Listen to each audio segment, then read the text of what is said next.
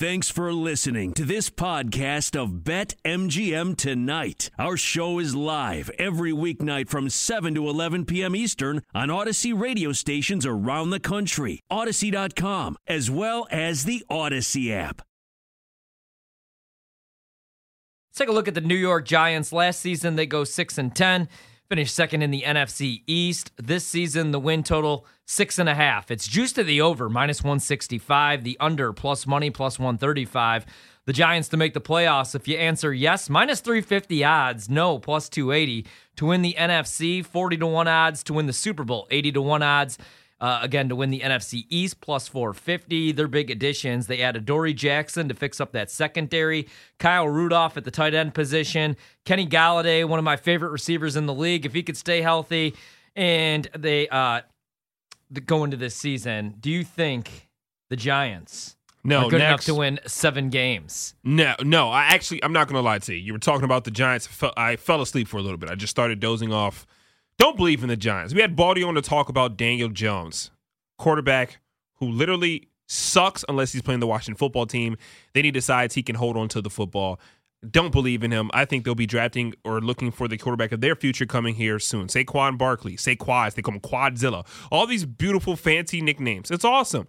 Can he stay on the field or not? I don't care how big your legs are. If what's inside of those freaking legs are banged up ligaments and pulled hamstrings and all this other funky stuff. Terrible start here for our Detroit-Houston Summer League game, by the way. But it's going to be a long game. A lot of game left. Yeah, 8-1. Well, they're not playing any defense. Coach, please call a timeout. This is ridiculous. Yeah, I'm not in on that Giants team. Like Baldy said, that defense is intriguing. Could possibly show some signs of life and keep this team into some games. And I'm not too down on Daniel Jones, though. I think he can take a little bit of a leap. I think that as he's progressed, he knows that the ball security situation is something that he has to improve on, like especially at the quarterback position.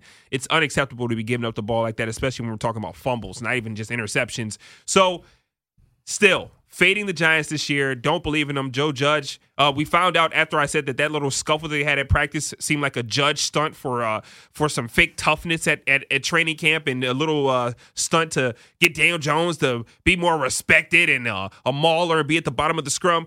Judge literally came out right after that and said he kind of let that thing happen, exactly how I said. So I'm not in on the Giants. I'm not in on Joe Judge either. I'm not in on this team in general or Daniel Jones or Saquon. Love him, but I don't think he's capable of staying healthy. But if he is, very different team.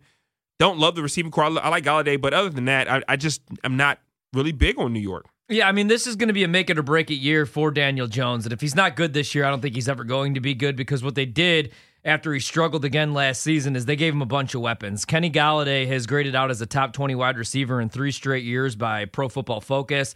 I also like the Adoree Jackson pickup, and I know that you don't win Super Bowls. Well, they say you don't win Super Bowls in free agency, but I don't know about all that. Like Tampa Bay, I mean, they had their own homegrown guys, but they had Tom Brady last year. They bring in Antonio Brown when nobody else wanted to touch him. They bring Gronk out of retirement, and look what they did. They won a Super Bowl, but like I said, Kenny Golladay has graded out as a top 20 wide receiver in 3 straight seasons by Pro Football Focus. He's still pretty young. And same with Adoree Jackson. Both of those guys are under 28 years old. Adoree Jackson last year was graded the 21st graded coverage cornerback in 2019 by Pro Football Focus.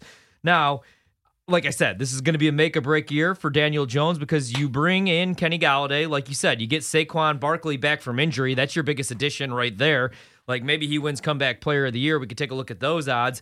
You got Sterling Shepard, you got Darius Slayton, and you got Evan Ingram, who you could use in the red zone. So he has plenty of weapons, but just last year he was terrible. He was 37th in EPA per dropback, 35th in completion percentage over expected since he came into the league all the way back in 2019. Not all the way back in 2018, but since 2 years ago.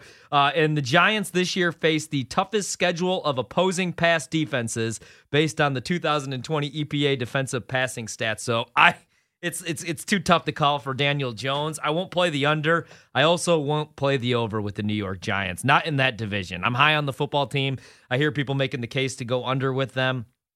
Not high on the Eagles. I'm all about the football team in that division. Or maybe Dallas finally gets it done this year with Mike McCarthy. I'm jacked to watch Hard Knocks tonight and see what we could expect. Year 2 with Mike McCarthy with a healthy Dak Prescott. But I am not playing anything that involves the New York Giants this season. Is there any chance that this team is actually good this year?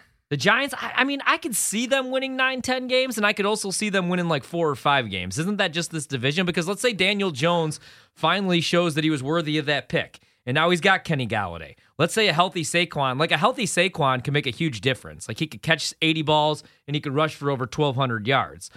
But you need these guys to stay healthy. Evan Ingram needs to show up, especially in the red zone. He needs to catch double-digit touchdown passes. My thing is, with this team, the only way I believe they stay relevant is if the bottom falls out on the Washington football team and the Dallas Cowboys.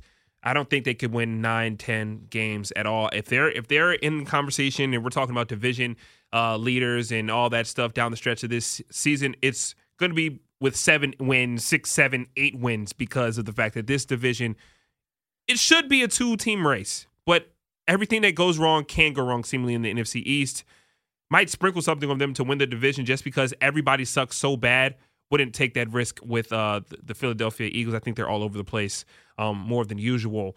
But the Giants, at least, I'm assuming if they have any type of success, it's because Saquon is playing football and Daniel Jones is cutting out on the turnovers and he has a guy that he can get the ball to. That being the case with a decent defense, it could be a play for me, like a light sprinkle on them to win a division, but I don't believe in them at all. Problem with Daniel Jones is it's not even like he's just throwing interceptions. Like he fumbles the football way too much. Like he can't hang on to the football. And here's the problem.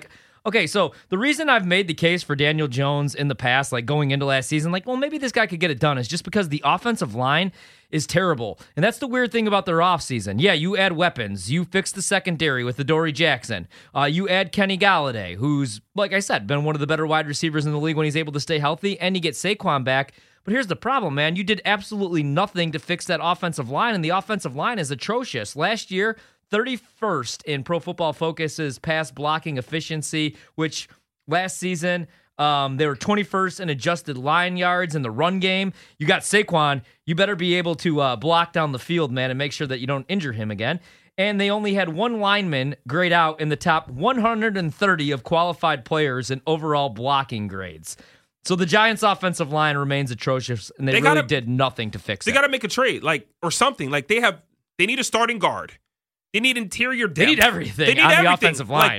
We're almost in the NFL season, week 1. We're talking about Saquon coming back, but if anything, I know he can take it his body. I mean, he should be able to take the pounding because of just his brute physicality. But the fact of the matter is, soft tissue injuries have been eating him alive. So with that being the case, make it easier on him. Make it so much so that he doesn't have to run through 17 guys to get 10 yards. Fix the offensive line. The weirdest thing that they did, besides not add anybody to that offensive line that was atrocious, was make Jason Garrett. After watching Jason Garrett the last decade, what would make you want to keep him in the same division as your offensive coordinator when you're bringing in Joe Judge? You know what I mean?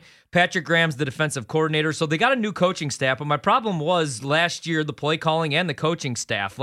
They ran into loaded boxes more than any team in the NFL, even after Saquon. So we're going to see, man, Daniel Jones is going to have to command the line of scrimmage and make some audibles every once in a while and try to figure things out. They have no offensive line, and guys are injury prone, and they give up the ball. Take the freaking under. When we come Joe back, Judge is a fake tough guy.